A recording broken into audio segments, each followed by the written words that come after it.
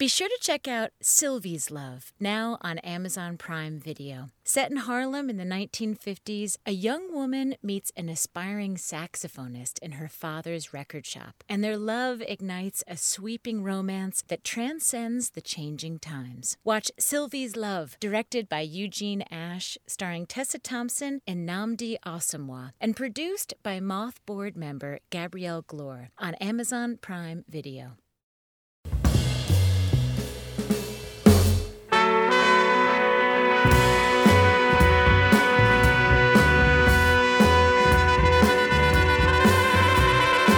This is the Moth Radio Hour from PRX, and I'm Catherine Burns. The Moth is all about true stories told live, and many Moth stories involve those moments in life when we find ourselves in unknown territory. Sometimes it's by choice, when we push towards some unfamiliar place, like the edge of old maps where the cartographers would write, "Here there be dragons." Other times we get shoved towards the edge against our will. That's the case in our first story, told by Cole Kazdin at a show we produced with our friends at Pittsburgh Arts and Lectures. Here's Cole. I wanted a fresh start. My boyfriend Adam broke up with me. I was living in New York. He broke up with me and moved across the country to Los Angeles. He was a good guy. It was just one of those going nowhere for 3 years kind of relationships. Like, neither of us had done anything horrible like have an affair. We liked each other. We just weren't a good fit, which my mother used to tell me on the phone all the time. You guys are both such nice people. Maybe you're just not a good fit. But Adam and I were just passive enough to keep it going. And if things ever got bad, like if one of us might start to muster the courage to pull the plug, then it would be someone's birthday. Or we'd get really great concert tickets. And that would keep the relationship going. I remember in 3 years, Adam never told me he loved me. And I think I loved him, but I wasn't going to say it first because that's how mature I am. And then one day, Adam took me out to this really nice dinner, and he told me he really cared about me, and he didn't want to marry me. It was a reverse proposal. And we broke up, and that was it. He moved to LA. And I remember it was so painful. I just wanted to forget him and forget even the last 3 years. Just wake up one morning and start fresh. I got my wish. I woke up in an ambulance wearing a cheerleading outfit, which, if you're over 30 and it's not Halloween, just raises questions. And there were EMTs all around me, and I was being placed on a gurney, and then I was being put into a CT scan, and then I was in this hospital room with all these concerned strangers gathered around the bed, but they weren't strangers. I just couldn't identify them. Because what I didn't know is there had been an accident. Earlier that day, I'd been filming a television pilot. It was a movie spoof show, and the pilot was a parody of Bring It On, the cheerleading movie. And the producers, who were horrible, horrible people, strong-armed me into doing a stunt we hadn't planned or rehearsed. I was to be thrown high up in the air and caught. I was thrown high up in the air. I landed on my back and my head. I suffered a massive concussion. I could barely walk, and I had no idea who I was. Diagnosis, amnesia. So I also didn't know that my boyfriend had broken up with me and moved across the country to LA. I didn't know anything. In the hospital, someone put a cell phone up to my ear. They said it was my mother on the phone. I heard this frantic female voice. It meant nothing to me. A friend knew where I lived and took me home, dug the keys out of my purse, put me into bed. I wanted to call my dad. I just had that thought. And my friend said, "Why don't you rest? We can call him later." But I wanted to call my dad, and I needed help because I didn't know the number. And again, my friend just said, "Why don't you sleep for a little while, and then we can call him." And I got so frustrated. He was putting me off, and I didn't understand why. And I said, "I want to call my dad. Why aren't you helping me?" And he looked at me like I was out of my mind. And finally he said, "We just did call your dad. In fact, we've done this 3 times. Every time you hang up the phone, you ask if you can call your dad." So we can call him, but it'll be the 4th time, and I'm just worried we're going to freak him out. This whole conversation, by the way, is happening with me still wearing the cheerleading outfit. Because when the hospital discharges you, it's like prison. They give you the clothes you showed up with, which for me was the costume from the pilot, which is a little white pleated miniskirt and a little navy and white top. I had both short and long-term amnesia. I knew some things, like I knew how to speak and I knew how to read, but I didn't know the big stuff, like who I was. And I also couldn't retain anything. So if someone left the room and came back 10 minutes later, we had to start over. I was living quite literally, moment to moment. A cat walks into the bedroom. What is this cat doing here? Well, they tell me it's my cat. And people came and went, but they were all strangers to me from a past I didn't even know existed. And they tried to help. I remember my best friend Amy stormed into my bedroom screaming, "She's a vegetarian! Don't let her eat any meat!" And it sounded familiar, but it didn't mean anything. I could have been gnawing on a veal shank. It just didn't. But it sounded important, so I didn't want to forget it. There was a pad of Post-it notes and a pen on my bedside table, so I wrote it down so I wouldn't forget. I wrote, "You are a vegetarian." Someone had called Adam, and he flew in from LA right away, and he just stayed at my bedside with tears in his eyes. In fact, the first night, he slept in my bed with me, which I thought was weird and presumptuous. Like, who is this guy? And he told me he was my boyfriend, but he could have been the mailman, I don't know. And the next day, he showed me pictures of us together to see if he could jog my memory, or maybe even to make a case for the fact that we were a couple. Apparently, it was a recent trip I had just taken to LA. Adam and Cole at the beach. Adam and Cole in front of Mann's Chinese Theater. Adam and Cole in the Ferris wheel at the Santa Monica Pier. I was in the pictures, but I remembered none of it.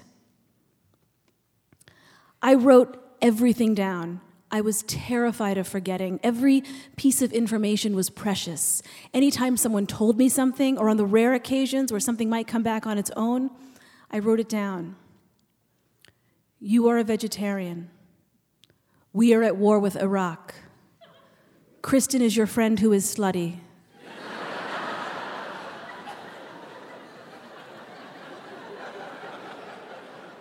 One afternoon, I was coming home from physical therapy. I was in a cab going over the Queensboro Bridge, and I noticed the hole in the skyline where the World Trade Center with Twin Towers used to be. That's weird. I wrote it down. Post-it note. Twin Towers gone. Adam was the wonderful boyfriend. This accident was the best thing to ever happen to our relationship. He took care of me, took me to my weekly neurologist appointments and almost daily physical therapy. He gave me my medications and then held me at night when I woke screaming from the nightmares that those medications gave me, or from the sheer disorientation of not knowing who or where I was. A girl from yoga visited. I do yoga? What else do I do? I was on this detective mission to find out who I was. I found journals written in my handwriting in another language. Adam tells me it's Portuguese from when I lived in Brazil. I lived in Brazil? That's so cool. What else do I do? Do I paint? Can I cook? Am I an asshole? What if I'm an asshole? I overheard doctors saying things like, "We don't know how long she's going to be like this," and "We're not sure if she'll ever fully recover." And they're talking about me. I'm sitting there in the room while they're having these conversations. The only thing that I could be sure of was this growing pile of Post-it notes on my bedside table. The bigger that pile got, the more of a person I became. But it still wasn't me. It was just information filling an empty space. One afternoon, I was in a cab coming home from physical therapy, going over the Queensboro Bridge, and I started to cry. I didn't know why. I just started crying, and I couldn't stop. And it was right as we were passing the hole in the skyline where the Twin Towers used to be. It was a really chilling, empty space, almost like ghosts of buildings. And I felt flooded. I wailed. And I didn't understand it. And then it hit me. I was remembering. Not a fact or a person, but a feeling. It was the first time since the accident that I felt real. That night, Adam was tucking me into bed. He had just given me my medications, so he was writing on a Post-it note that he had just given me my medications for when in 10 minutes I asked if it was time to take my medication. And I was watching him, the way he was taking care of me, and I was overcome. And I said, "I love you." And he said nothing. So I said it again because I had amnesia and I could get away with that.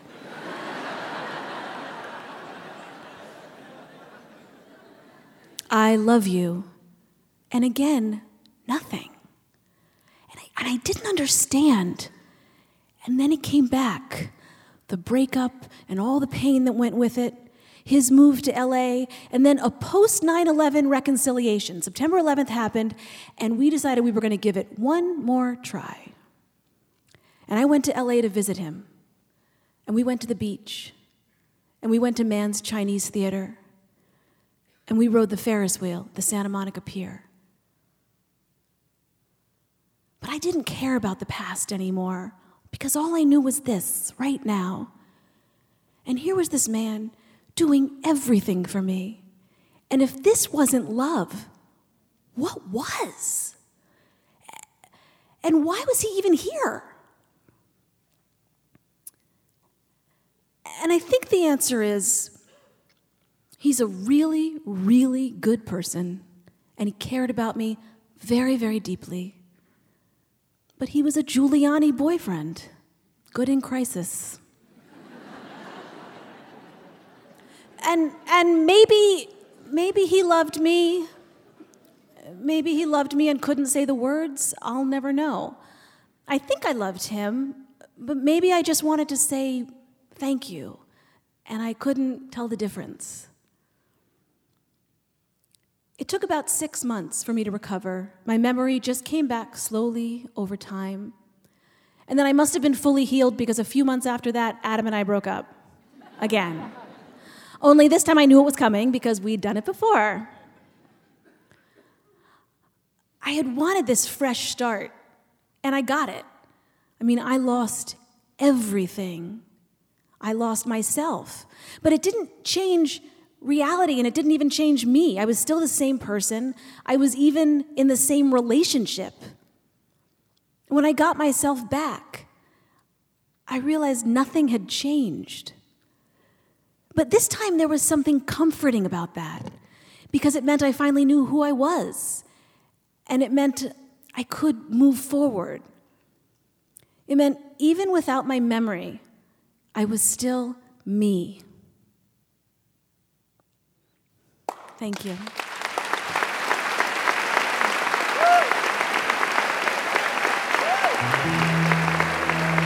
Cole Kazdin is a writer, performer, and 4-time Emmy Award-winning television news producer living in Los Angeles. She's won the Moth Grand Slam Championship there 3 times.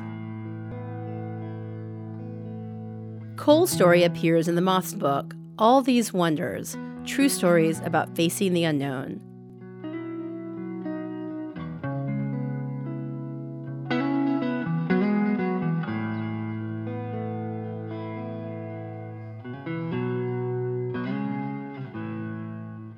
Coming up, a father in Sheffield, England, is forced to use the most unusual weapon to defend himself when the Moth Radio Hour returns.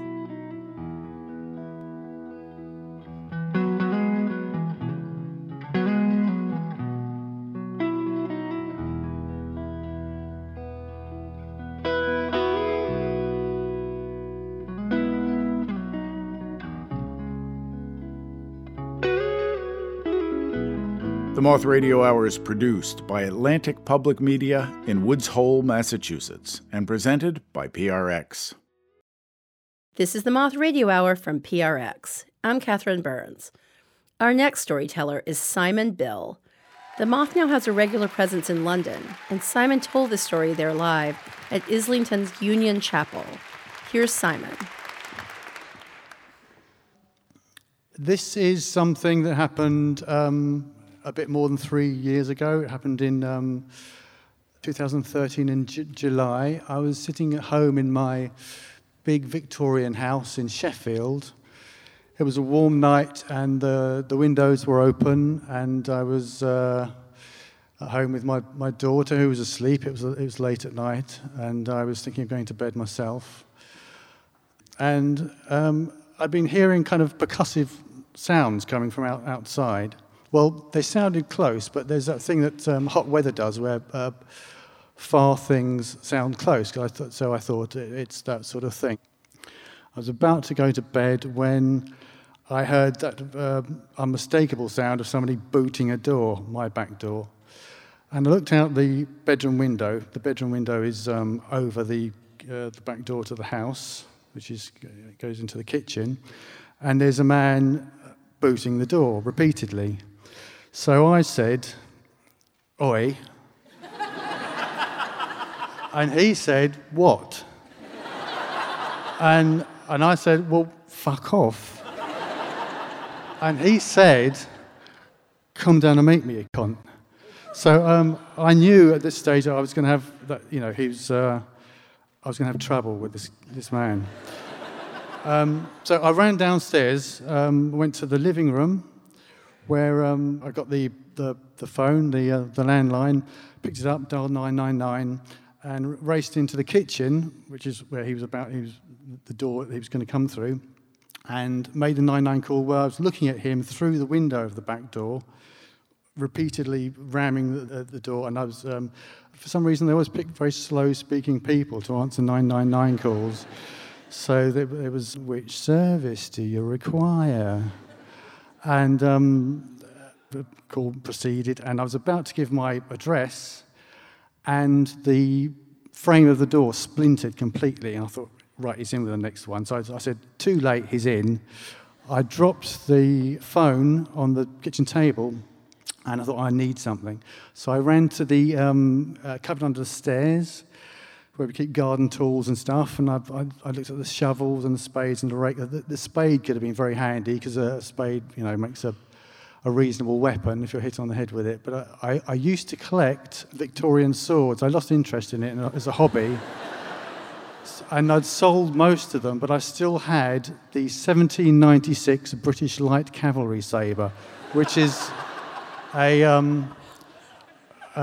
it's a fearsome-looking thing, and even if I don't use it from a psychological perspective, it's what I need right now. It has, not now, but Google it later. The 1796 British Light Cavalry has a very broad, very wide, curved blade. It looks, awesome. So I grabbed it, I rushed back into the kitchen. Oh, the other thing about it is that in movies, when people draw swords, it goes swing, and real swords mostly don't, but this one does, because it has a steel scabbard. So as I'm entering the kitchen, I'm drawing the sword, and it goes swing. And at that instant, we entered the kitchen from both directions simultaneously, me and the burglar. He walked almost through the door, and this guy is off his nut. His eyes are bulging. His eyes are kind of they're blue and red, because the red is the white of his eyes is completely bloodshot, and he's got a kind of a cudgel or club. It's a thing the size and the shape of a baseball bat that he's holding, ready to hit someone with it. So he's ready and I'm ready, and he looks. I see him register the sword, the saber, and he bolts. I think, brilliant, it's worked perfectly. What I want to do at this stage is lock the back door, but I can't because it's in bits. So I have to. I need to make sure he's off the property, and so I run out into the back garden, and at this point, he changed his mind about being frightened of the sword and decided he wasn't frightened at all anymore. And he ran at me, and he started trying to hit me with this length of timber, this club. And there then ensued quite a long fight. And it was a fight in which he was trying to hurt me, but for all sorts of reasons, which I'll go into in a second. I was trying to not hurt him, but look as if I was going to, because I needed to get him off the property. Why wasn't I trying to actually hurt him, since he was obviously so intent on doing it to me? Well, there is the moral thing, but partly it was because I seemed to be thinking a lot during this violent episode. Was that my daughter had been asleep upstairs, and I thought she's got to have heard that. The sound of a man booting a door in, it was immense. And I had this mental image of her coming downstairs, and if I had hit him with the sabre, of her coming out and saying, "Daddy, what's all that?" and seeing me standing over this twitching corpse of a burglar with blood everywhere. So I thought, well, that can't happen. So I had to get him away from I had to get him off the premises. So there was this long fight during which he was swinging at me with his club, and I was ducking and blocking, and I was swinging at him with a sword, and he was backing off, as you would when a chunky piece of metal keeps going by your face a lot. So we're back round the side of the house. It's quite a big house, this. Across the back garden, round the side of the house, where he'd got the thing he had actually was I'd been collecting some wood for the stove, and I had some lengths of wooden handrails, that kind of thick timber.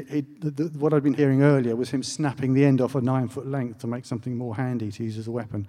So the house is on a dual carriageway, but there's no one around. It's dead quiet. So there's just two men swinging at each other with primitive weapons. We go away up the dual carriageway, and this battle's been going on for a minute, which when you're really fighting like crazy is a freaking long time. And I reached the point where I'm out of ideas, and I've got no energy left, and I think any second now he's going to realise I'm not trying to hurt him, and then what am I going to do? But at that point, he gave up, and he disappeared, and I can't emphasise how quickly this man was moving. I don't know what he was on, but it was helping him to move around very quickly. And he was just gone like that. He was like a spot on the horizon, like a genie evaporating. Then I turned and started walking back to the house, and I was thinking how I was going to explain to my daughter, Evelyn, that Daddy had been out. She's 10 at this time.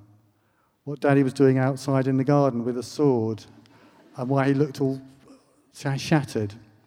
I was beginning to, I can leave the sword by the door, I don't need to take it in. I was just developing my strategy, and I heard very fast footsteps behind me. He'd run away very quickly, and he'd come back quicker. And I turned, and he was almost on me with his arms raised above his head, about to hit me with the club. And I took the blow. We hit each other simultaneously. I turned and swung the sword across my body, catching him on the chest at the same time as his club caught my forearm. Then he kept running. The sword actually is blunt. If it had been sharp, it would have been much, much more messy. I think I broke the skin, but I think he was basically not that badly injured. He was gone this time. He just bolted up the dual carriageway, and I got back in the house. Evelyn had slept through the whole thing. She wasn't there. So I made another 999 phone call, and the police turned up incredibly quickly afterwards. And I said, that was quick. And they said, no, we're responding to the earlier one. They were so tooled up. They had guns and armour and riot shields and stuff. Apparently you can find out where a phone call is coming. They said, yeah, no, we heard a lot of it over the phone. We heard this fight, crash bang wallop. And so they said, and also, as luck would have it, the burglar had been running up the dual carriageway, and he ran into this convoy of police vans full of heavily armed police, and they caught him there and then. They actually had him in the van. Well, obviously he was arrested very much, and he was remanded in custody. And it took a long time for it to come to court. It came to court in December, and I was very glad I didn't have to go to court because he fessed up right at the last minute, and he said, yeah, I did do it then. And he got 3.5 years for aggravated burglary. Now, that's not quite the end of it. This story got into the Guardian magazine. It has a feature called Experience, which is, real experiences. And this article had a huge response online. It was like there was 15,000 shares and hundreds of comments. And most of them were, nice comments. So people saying, I'm glad you're okay, and that sounds horrible. Some of them were actually like reviews. They were negative reviews of my performance, dealing with a violent intruder. And a lot of them, these hostile reviews, came from the United States, especially Texas. I had no idea that people in Texas read The Guardian, but some do. And what they felt was that where I'd gone wrong is I didn't kill him. And I didn't enter into because you can't really have a serious conversation online about serious matters, so I would have answered. I thought of answering online, but I didn't.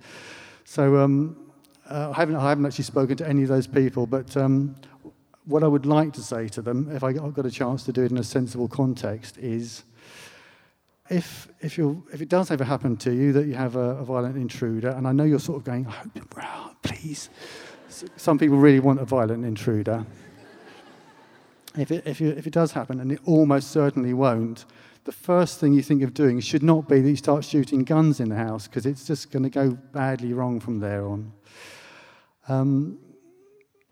I've told my daughter that it happened this year, and she went, really? It's 3 years on now, and she's old enough, and enough time has elapsed. So she was quite surprised that she'd slept through a thing that was, that big in her own house. And that sort of is the end. The burglar will be getting out, so any time now. I'm okay, my daughter's okay, and I sort of hope, even though I don't love the guy, I sort of hope he's okay now too. Thank you. That was Simon Bill. Simon's the author of the very funny novel Artist in Residence. He's also a painter, and he's most known for making these oval-shaped paintings that are all the same size but feature wildly diverse subject matter. Dried maize, bath sealant, champagne corks, and dental floss. When Simon and I were working on his story, I asked him about why he thinks someone would dream of having a standoff like this. He said he thinks that some people seem to really want a violent intruder because they think they're going to have a chance to be like Bruce Willis in the Die Hard movies or something. They see that as being manly. But what Simon actually did, keeping himself, his daughter, and for the most part, even the intruder safe from harm, that seems like a real man to me. Do you have a story about something crazy that happened to you? Call our pitch line, which will let you leave a 2-minute version of a story you'd like to tell. The number to call is 877-799-MOTH, or you can pitch us a story right on our website, themoth.org. Here's a pitch we liked. Years ago, I was working at a great Italian restaurant here in New York City, and my hero, Al Pacino, walked in, and he walked in with about 8 people. So I walked up to the table, I said, "Hi, I'm Johnny. Really nice to meet you all. I just wanted to tell you today, our special is the pappardelle. It's amazing." And Al Pacino said, "I'll take a salad, lettuce and tomato and stuff, and a Diet Coke." I said, "Mr. Pacino, it's wonderful, but I really would love for you to try the pappardelle. It's amazing." He said, "I said a salad, Johnny." Okay, so I ran to the kitchen, I gave the order, I was a little disappointed. When I went outside, he looked at me, and he got up, and he waved at me in a sneaky way to head back of the restaurant towards the bathrooms. I was a little nervous, but it's Al Pacino. I followed, and he said, "Listen, that's my agent and manager. They want me to lose 20 pounds. Make me a linguine with clam sauce, extra spicy, bring it to the office, and wave at me when it's ready." I said, of course, Mr. Pacino. I went into the kitchen. Let me get a linguine with clam sauce, extra spicy for Mr. Pacino. When it was ready, I waved at him, winked, and now me and Pacino had a little secret. It was so beautiful. He went downstairs. He loved it. He scarfed it down in a minute. He said, that was good. Anyway, they left. They said goodbye. I thought I'd at least get an email, but I didn't. And then the next day, he ran back in and he said, hey, listen, let me get a linguine with clam sauce, extra spicy pronto. I got a plane to catch. So I made him a linguine with that extra clam sauce, and I kept saying to him, Mr. Pacino, I know I don't want to ask you too many questions, but I'd like to know a few things about acting and what's your process. When he left, he gave me his email. As he was walking out, he smashed his face into the chandelier door of the restaurant. He fell down, and he was going, ah. I said, Mr. Pacino, are you okay? I'm so sorry. I'm so sorry. I hope you're okay. Let me call the ambulance. He looked through his fingers, and he said, gotcha, Johnny. That's acting lesson number 1. I'll have more lessons for you, the more linguine you get me. Again, you can pitch us your own story by calling 877-799-MOTH or by going to themoth.org. Coming up, the rise and fall of a one-hit wonder hip-hop star. That's next on the Moth Radio Hour.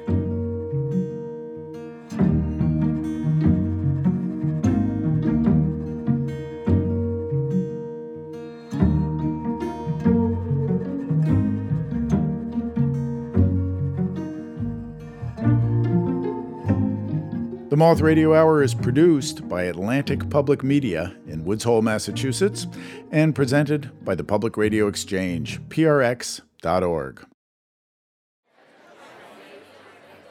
This is the Moth Radio Hour from PRX. I'm Catherine Burns, and now we're going to hear from Chenjerai Kumanyika. He told this story live at a show we did in partnership with the Blue Men Group. We actually performed a Moth show on their New York set, with the Blue Men themselves hosting, silently. Here's Chenjerai. On December 21st, 2007 at 2:15 p.m., a colleague at my job told me the boss wanted to see me, and I should brace myself because the boss wasn't pleased. Now, when I say my job, what y'all should know is this was a temporary job. And when I say it was a temporary job, what you should know is that my performance today determined whether I would be asked back tomorrow. So when I went in the boss's office, here's what she said. Hi, Chenjerai. Yesterday, I asked you to make 200 Gilmore Girls Thanksgiving Day special DVDs. But the Excel spreadsheet that you made ordered more than that. Okay, how many more? 1 million Gilmore Girls Thanksgiving Day special DVDs. Can you explain that, please? I could. I have no idea how to use Microsoft Excel. I lied about my skills to get this job. And, my solution to the first two problems has been, when in doubt, hit enter. What I'm trying to explain to you is, on December 21st, 2007, at 2:15 p.m., my life sucked. And it didn't just suck because I had a job that I was no good at and that few people wanted. It sucked because only 2 years ago, I had a job that I was very good at and that everyone wanted. I was a full-time hip-hop artist. You see, in 1995, 4 friends and I decided that the music industry was missing something. What the game needed was a group that was kind of like the Fugees, but not quite as talented. Kind of like the Roots, but not quite as creative. So we formed the Spooks. And after years of grinding out demos and everybody telling us we were never gonna make it, we finally did the impossible. We came up to New York and we signed a record deal. One day, the CEO of our record label called us into his office, and his assistant said we should brace ourselves because he was very excited.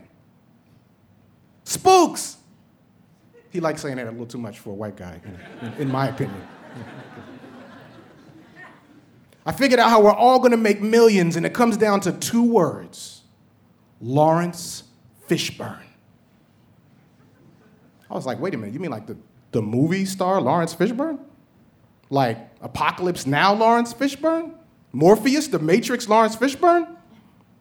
According to our CEO, the Lawrence Fishburne had agreed to make our song the main theme song of the first film he ever directed. All we had to do was go to dinner with him and solidify the deal. No problem. Went up to New York, waited out in front of a restaurant, and sure enough, the Lawrence Fishburne pulled up on a scooter. Not only did he agree to put our song in his film, but he agreed to be in our music video. Awesome. So like many genius artists before us, Jimi Hendrix, James Baldwin, the Spice Girls, we blew up in Europe first. We got a gold album in the UK, then we got a gold single in France, then we got a gold single in Belgium, we got a gold single in Sweden. You know, I was telling this to a friend of mine the other day, kind of bragging, and he was like, wait a minute, doesn't it only take like 3,000 albums to go gold in Belgium? I'm like, yeah, that's true, but I mean, how many gold albums you got? Fuck you, don't be a hater, man.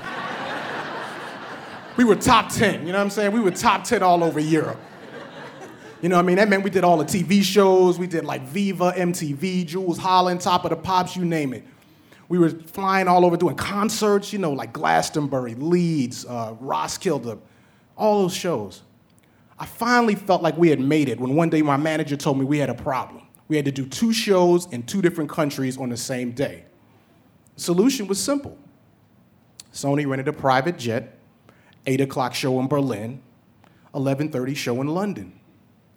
And as we were flying across Europe, from one set of screaming fans to another, in a private jet, drinking specially procured Scandinavian pear ciders, I was sitting next to a record exec that I felt like was kind of becoming my friend. Because, you know, a lot of people around us at this time just were telling us what we wanted to hear. You know, they had a financial incentive to do that. But this person was somebody I felt like, you know, I'm starting to trust. So I was like, Susan, I got an idea. When we finish touring, let's just meet up somewhere in Europe, like all of us. In fact, maybe we could make it like a yearly thing, just like pick a place in Europe somewhere in the world and just kick it. We had been laughing up to that point. But suddenly she got really serious. And she took my hand and she said, listen, Chenjerai, I have to be honest with you. I don't know where you're going to be next year.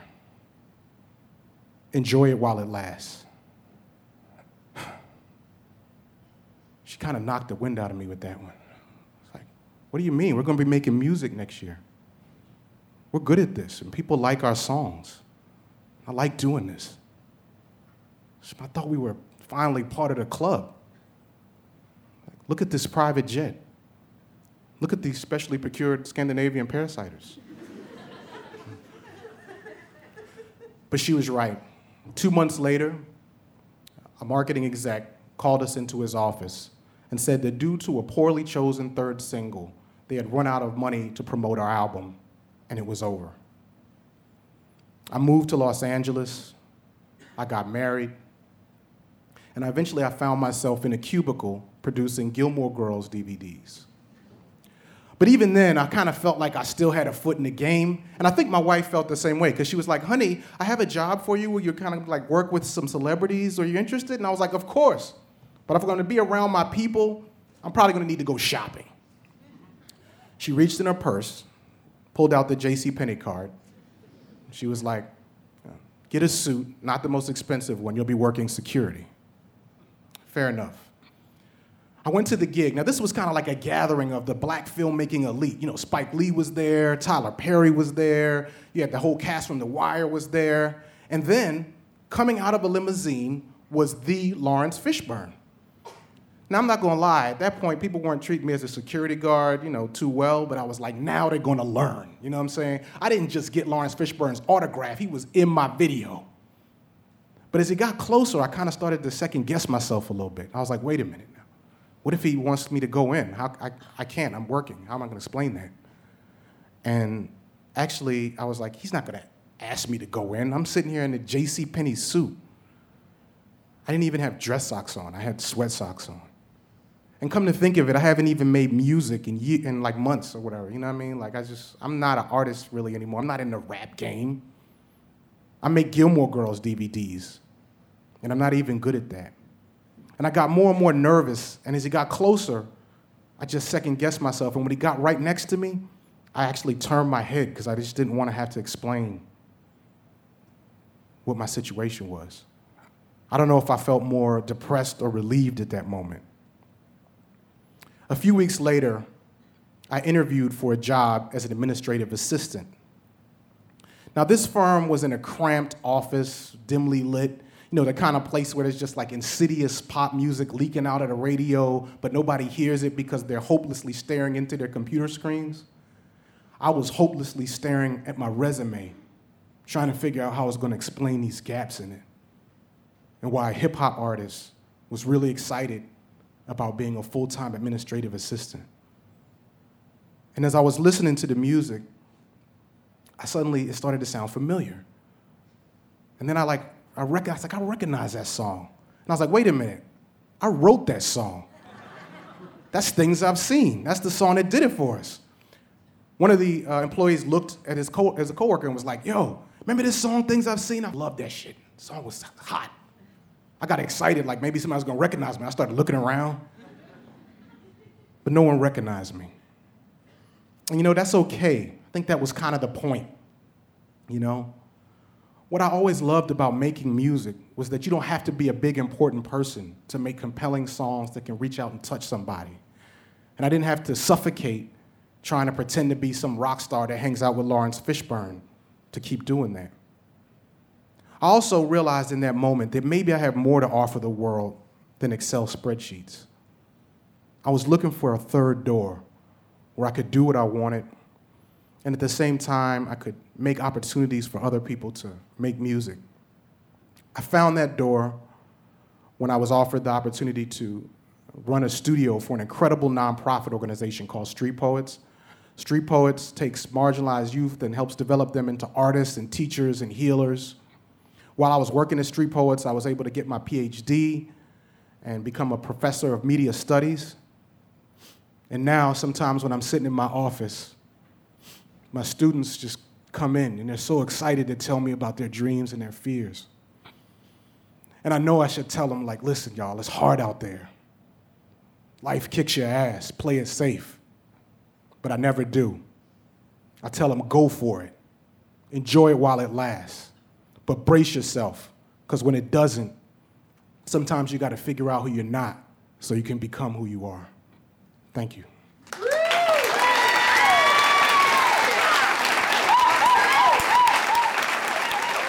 Dr. Chenjerai Kumanyika is a scholar, activist, and artist who holds a creativity professorship at Clemson University in South Carolina. I first met Chenjerai when I read his article, Vocal Color in Public Radio, which was produced for the website transom.org. The article went viral and spawned a much-needed discussion about diversity in public media. To read that piece, to see a clip of the Blue Men hosting, and to see the Spooks video for Things I've Seen, starring Chenjerai and the Lawrence Fishburne, go to themoth.org. You're actually listening to the song right now.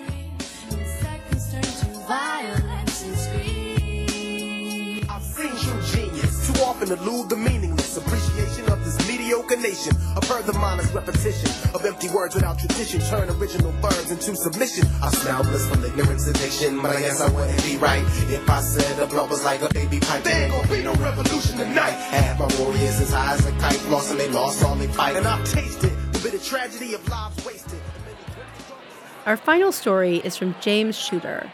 He told it at one of our open mic story slam competitions in Melbourne, Australia, which is supported by the Australian Broadcasting Corporation, ABCRN.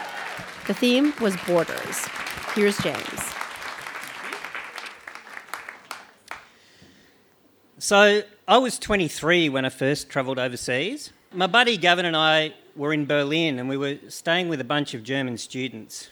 This particular night, we were playing cards and having a few beers and we were listening to the radio and suddenly the Germans started yelling at each other and started yelling at the radio and jumping up and down, and Gavin and I were kind of looking at each other going, is this just like a German thing? What's going on? And they started yelling out, Die Mauer, Die Mauer! And we're going, Die Mauer, what's Die Mauer? And they said, the wall. And I'm looking around going, what's wrong with walls?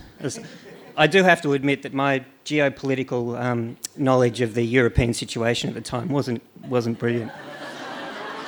Anyway, eventually they managed to explain to the ignorant Australian that the East and West German governments had just come to an agreement to open the border and that the Berlin Wall, which was 5 minutes away, was open. So we went downstairs and joined the throngs of people like flooding towards the closest border crossing, which happened to be Checkpoint Charlie.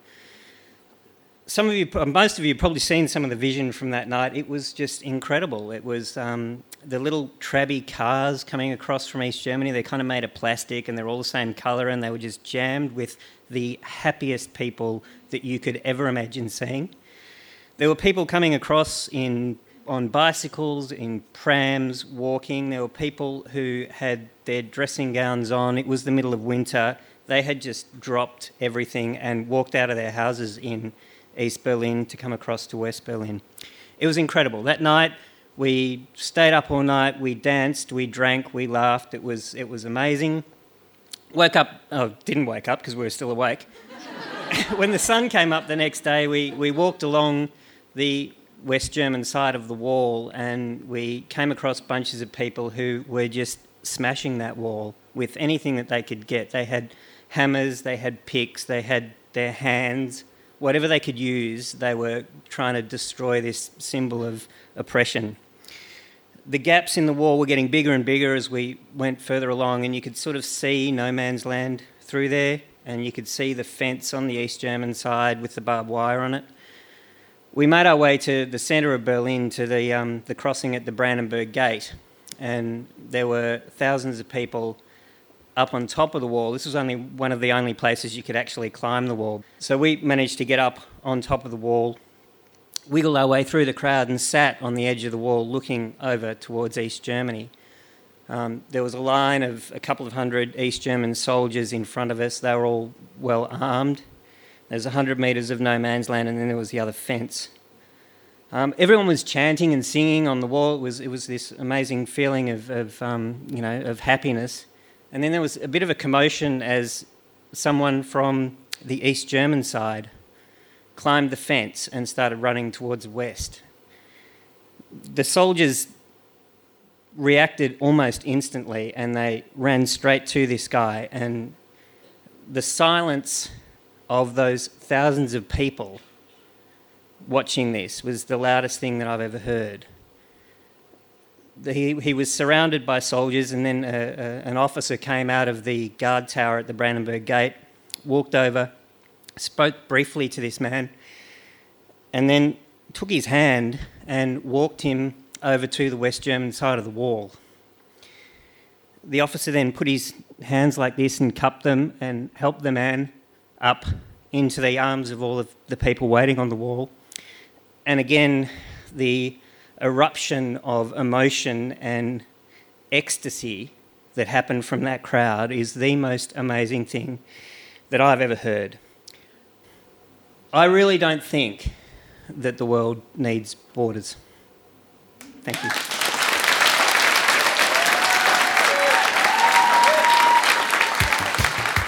That was James Sugar. James produces new exhibitions for Museums Victoria in Melbourne, Australia. This was the very first story ever told at the Moth, and he says his greatest fear is public speaking.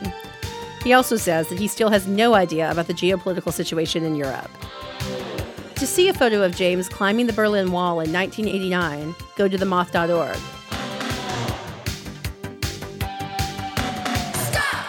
You're listening to the song Dancing in Berlin by the 80s pop band Berlin. When the wall came down, I was a 21-year-old student. My friends and I managed to find a cassette tape of this song. I think it was actually a cassette single, if you guys remember those. And we played it over and over that night, dancing and laughing. Like so many young people at the time, we had lived our entire lives in the shadow of the Cold War, and the wall coming down meant everything.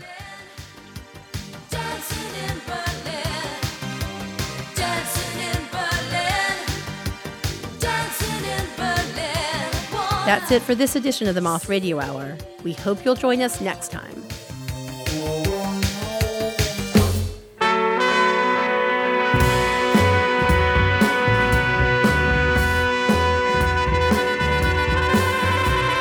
Your host this hour was the Moth's artistic director, Catherine Burns. Catherine also directed the stories in the show. The rest of the Moth's directorial staff includes Sarah Haberman, Sarah Austin Janess, Jennifer Hickson, and Meg Bowles. Production support from Timothy Luley, Kirsty Bennett, Janelle Pfeiffer, and Michelle Jalowski. Special thanks to Daniel Greenberg, Matthew Inman, and Mark Ellingham, along with all our friends at Blue Man Group. Moth stories are true as remembered and affirmed by the Storytellers. The story from our pitch line came from Johnny Solo. Our theme music is by The Drift. Other music in this hour from Duke Levine, Mark Orton, Angelo DePippa, Spooks, and Berlin. The Moth is produced for radio by me, Jay Allison, with Vicki Merrick at Atlantic Public Media in Woods Hole, Massachusetts. This hour was produced with funds from the Corporation for Public Broadcasting, the National Endowment for the Arts, and the John D. and Catherine T. MacArthur Foundation, committed to building a more just, verdant, and peaceful world. The Moth Radio Hour is presented by the Public Radio Exchange, prx.org. For more about our podcast, for information on pitching us your own story, and everything else, go to our website, themoth.org. Moth Story Slams are back. Held on Mondays beginning in February, join us for our weekly open mic story slam competition. February's theme is Love Hurts. Throw your name in the hat for a chance to tell your story or just come to listen to stories of a total eclipse of the heart, kicked to the curb by the people or places or things you love or used to love. Visit themoth.org/events to buy tickets now. That's themoth.org/events.